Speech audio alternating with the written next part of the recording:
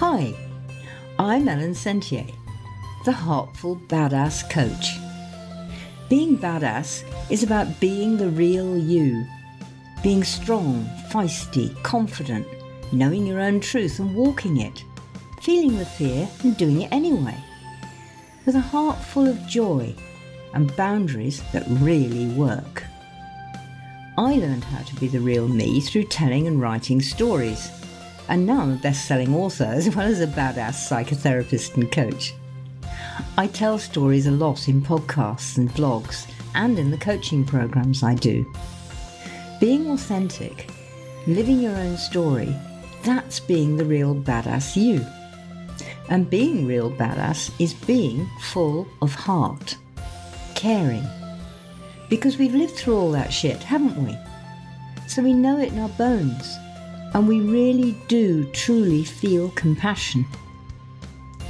So come on, let's do some badassery.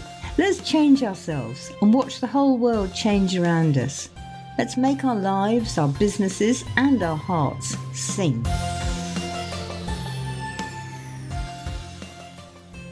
Had a really interesting experience through a friend yesterday.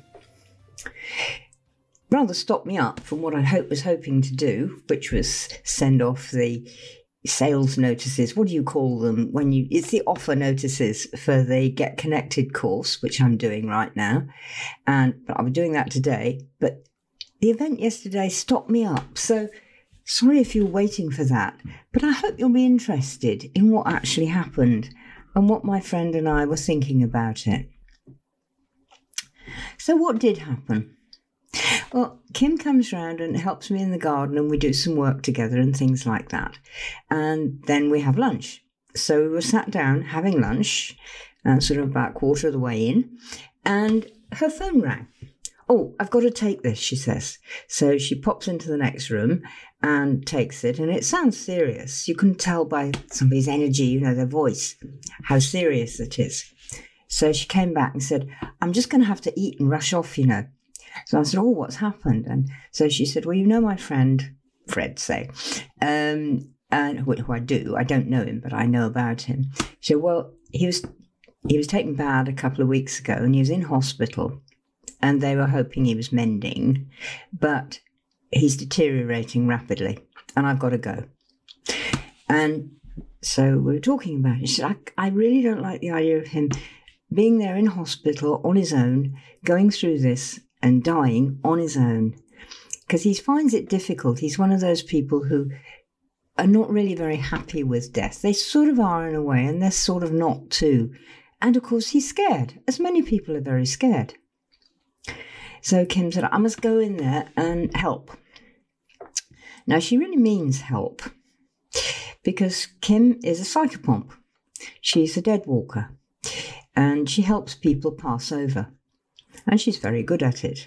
I know about this kind of job because I've got that job too. I don't do it as often as Kim does now. I used to, but now I don't seem to be called on it so much. But Kim is really called on it quite a lot. And she's very good. So packed her all up, popped her in the car, and off she drove. So an hour or so later, I sort of just sent her a quick WhatsApp. How's things? And she said, well, it's interesting because he popped out of his body and he had a look at his body and now he's just back there, but he's breathing much more easily now and seems a little bit more settled. So she stayed with him, and when I went to bed, sort of about 10:30ish, I gave her another WhatsApp and said, how's things? Hoping in a way for her sake that she wasn't still in the hospital. She wasn't. She got home. She got home about a quarter of an hour earlier, and she got home and got the phone call, he's gone. And so I just wrote back and said, oh, I'm so glad. Well done, him. That's really great. And, you're wonderful too. Thank you, Kim, for being there with him, because he really needed it. That doesn't sound like most people when they go to visit someone who's dying, does it? Well, maybe it does to you because maybe you're one of those. But it's what actually happened for us. So this morning we were talking about it. And so often the people in the room with the person who's trying their best to die, or not, or scared to death, but knows they've got to do it anyway, maybe in a bit of a right mess, you know how I mean, that they're afraid. They're worrying about their relatives and looking at their relatives who may be weeping and gnashing their teeth. So the whole concentration of the poor person who has the job of dying is not on the job. It's actually on the people around them, the relatives, the weeping and wailing, poor, miserable, terrified, horrified relatives. Yeah, you're getting the point, aren't you? You're getting that I'm not really that sympathetic to these relatives. Well, I'm not, because their grief and their wailing and their loss is about me, it's about them, it's about me. Because I'm feeling bad. I don't want to lose them. I shall be so miserable when they're gone. I don't really want to lose them. How am I going to live without them? It's going to be awful. You know, no parents, friends, children, dogs, cats, whatever, should ever die because I can't bear it. Because I can't bear it. Yeah, that's the point. This weeping and gnashing of teeth and showing of emotion and all this kind of stuff is so often it's not about the person doing the dying. It's about their own feelings. And that's wrong. I'm sorry, that is wrong. You don't dump that on the person with the job of dying. You can feel it. You can feel it later. But let's take a little instance. Your kid's fallen down and got a bad cut on their leg. Do you worry about how you feel and how awful it is and that sort of thing? Or do you worry about mopping them up, cleaning the cut up and putting a Band-Aid over it or something like that? Personally, I'm of the latter. I'll pick the kid up and, come on, you're okay. Let's have a look. Let's see what you've done. Yeah, let's clean it up. Yeah, this is going to sting a bit. Come on. Yeah, we've got to do it anyway. And here's a Band-Aid now. Are you feeling better? Do you want a drink? Okay, let's go up. All that's helping the kid who's fallen over. Me weeping and gnashing my teeth. Oh, what have you done? Oh, you've got your knee cut now. What am I going to do? And you didn't have to do that now, did you? Because I've just got the washing up to do or something. And you've got your clothes all dirty and you've got blood everywhere. Who's that about? It's about you, isn't it?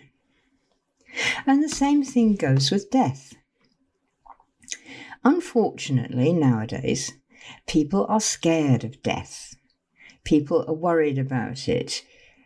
We're all told, advertising, belief systems, creeds, whatever else it is you've got, the worst thing that can happen to you is you're going to die. Well, yeah, that's a bit unfortunate, really, isn't it? Because we're all going to die. So the worst thing that can happen to you is definitely going to happen to you. So you're going to live your life with that hanging over you? Personally, no. This is the thing about the old ways, because we know death happens. We know everything and everybody goes through the cycle, the process of death. And then all their physical atoms go back into the earth and become a rabbit, a cabbage, another human being, whatever. And their spiritual atoms move on. Their soul, their spirit. That moves on and maybe goes into, a bit of recuperation and downloading their life, or uploading their life, I should say, onto, the big server in the sky, and talking through with their Teluith, their spirit group. Well, that wasn't bad. I did that quite well. And damn, I never did do that, in the end, did I? And maybe having a rest and a cup of tea and maybe a lie on the beach up there or whatever it is you do. And then, right, well, okay, that was a good holiday. Now, what am I going to do next? And so the spirit then sort of moves in with the help of all your friends and relations up there, your Teluith, your spirit relations. They may or may not be your physical relations down here, but your spirit relations.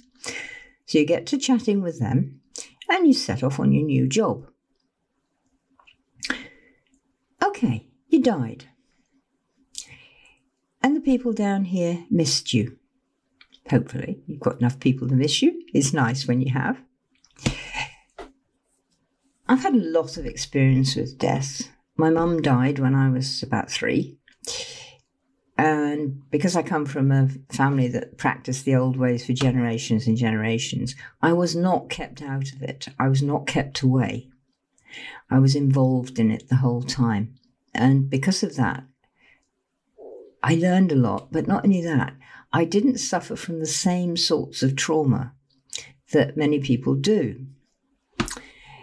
And yes, and I still in some ways miss my mum, but that was this life. That was okay. And I went to the funeral with Dad. I remember standing there by the graveside holding his hand. I looked up and said, "Dad, Mum's not in the box, is she?" And he went, "No, darling, she's gone home. She's better now. Mum died of cervical cancer. She's better now. She's at home and she's looking down on us and she feels fine. So we'll miss her because she's gone, but it's okay. Mum's okay and we'll be okay." To me, that's a great thing to say to a kid.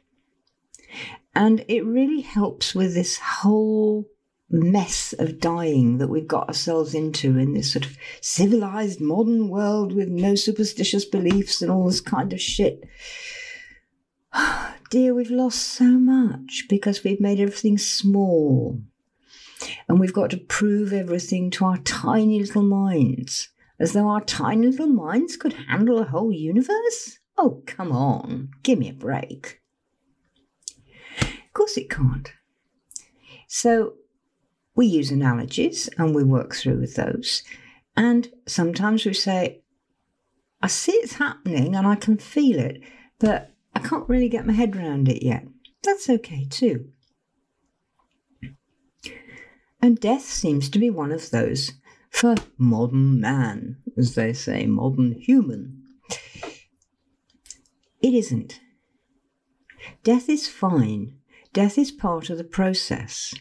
Death is actually a rebirth into your spirit world, our spirit world, other world as we call it.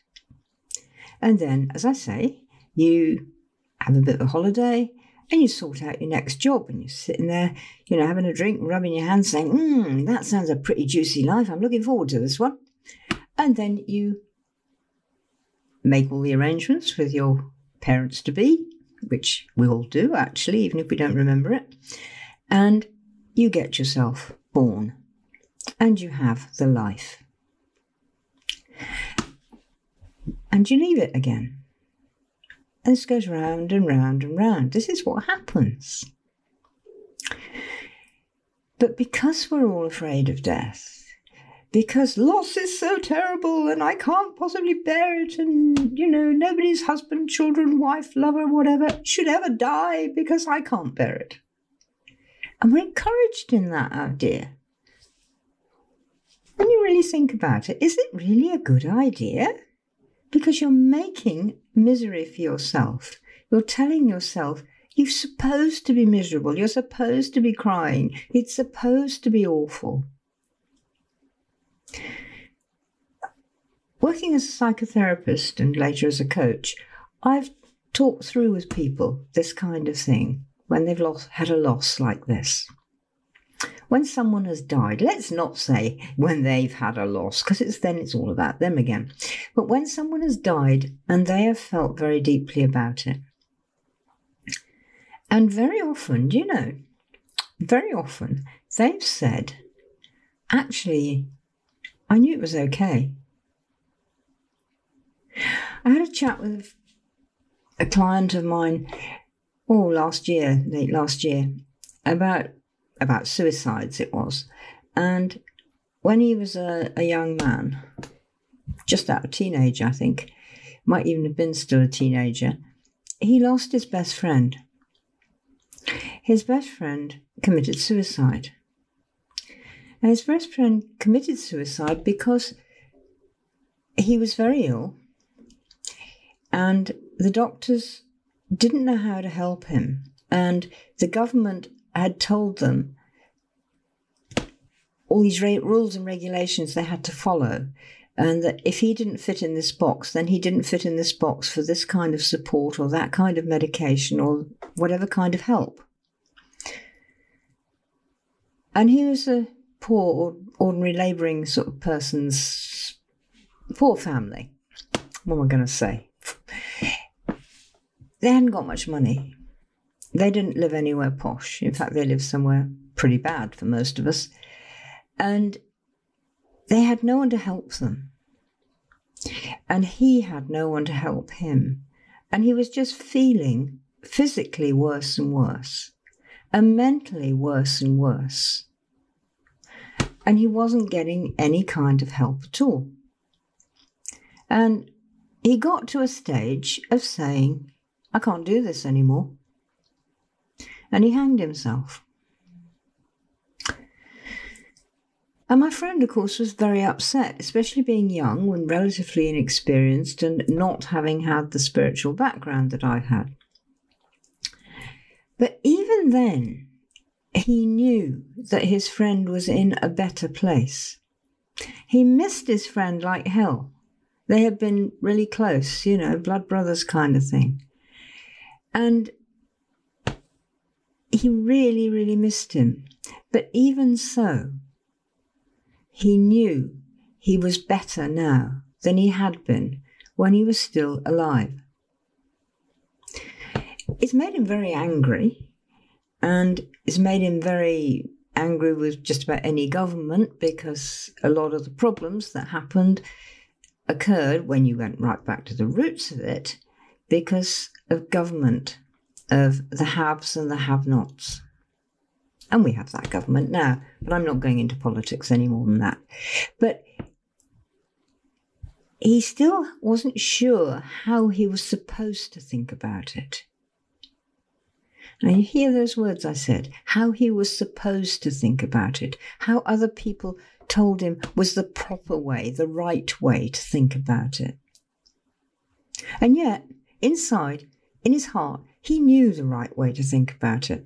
The right way to think about it was that his friend was okay, that he could miss him like mad. He could beat up cushions and get drunk and walk over the moors and all that kind of thing. But that was his grief, and he knew that in his heart.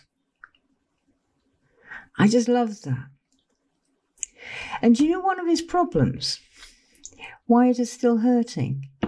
Because he'd had nobody to say that to until he met me. Everybody else said, oh, how awful, how dreadful, your friend should never have done it, she should have been stopped. No.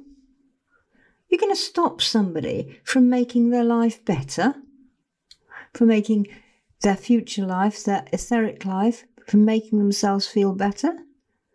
Well, you mean bastard then if you're going to stop that. But he didn't have anyone to say it to because of the modern attitude to death. That we're supposed to weep and wail and gnash our teeth and stop it happening if we possibly can. But I don't do that. Kim doesn't do that. Kim is what the Greeks called a psychopomp, a leader through death. Someone who helps you pass.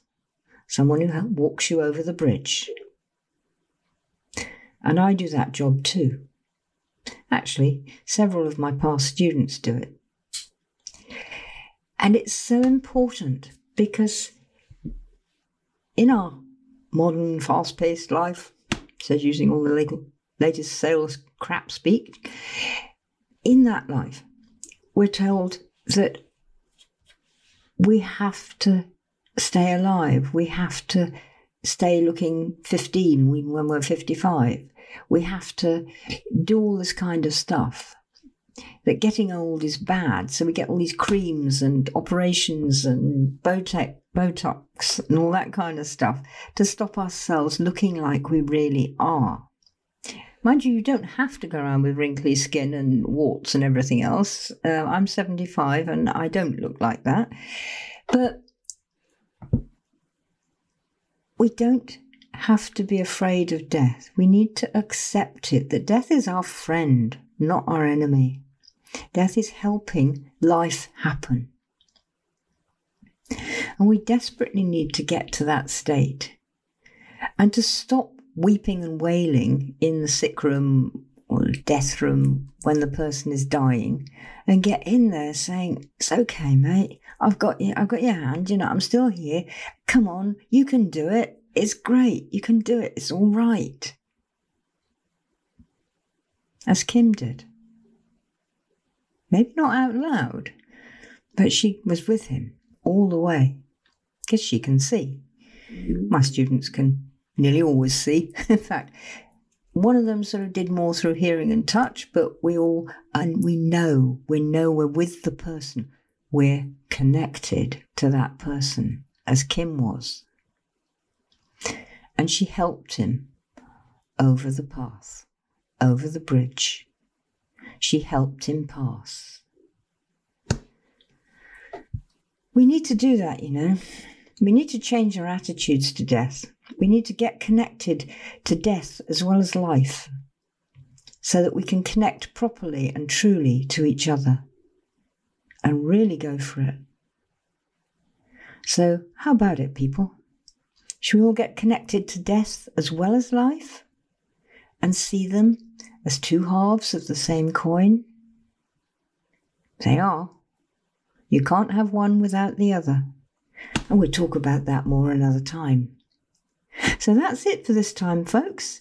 And I will see you again in the not too distant future, possibly even next week, if I can get my act together and do you another one. That's partly what happens if life works out for me and I get a really interesting thing to chat about. Then I'll chat about it with you. So take care for now, and I shall see you all next time. Well, hey, I hope you enjoyed that. Hope it pulled out some new ideas and new ways of looking at life, the universe, and everything. And I'd love to know your comments, so do send them to me. Doing and being badassery is fun. It makes your heart sing, and that helps everyone. And it helps you put the soul back in your life and in your business. Business, when it's really working, is fun, full of badass reality, and makes your heart sing. So let's stick all those rubbish old work ideas of toil and drudgery in the compost caddy. Let's recycle them into something fun and useful. That's what badassery is about, having fun and being useful. If you'd like more, get on my website, www.ellensentier.com, sign up for my newsletters and check out my lives and vlogs. Let's get to know each other. Let's get together, have fun, grow your life, and make your heart sing. Let's be real. Come on, let's light our fires.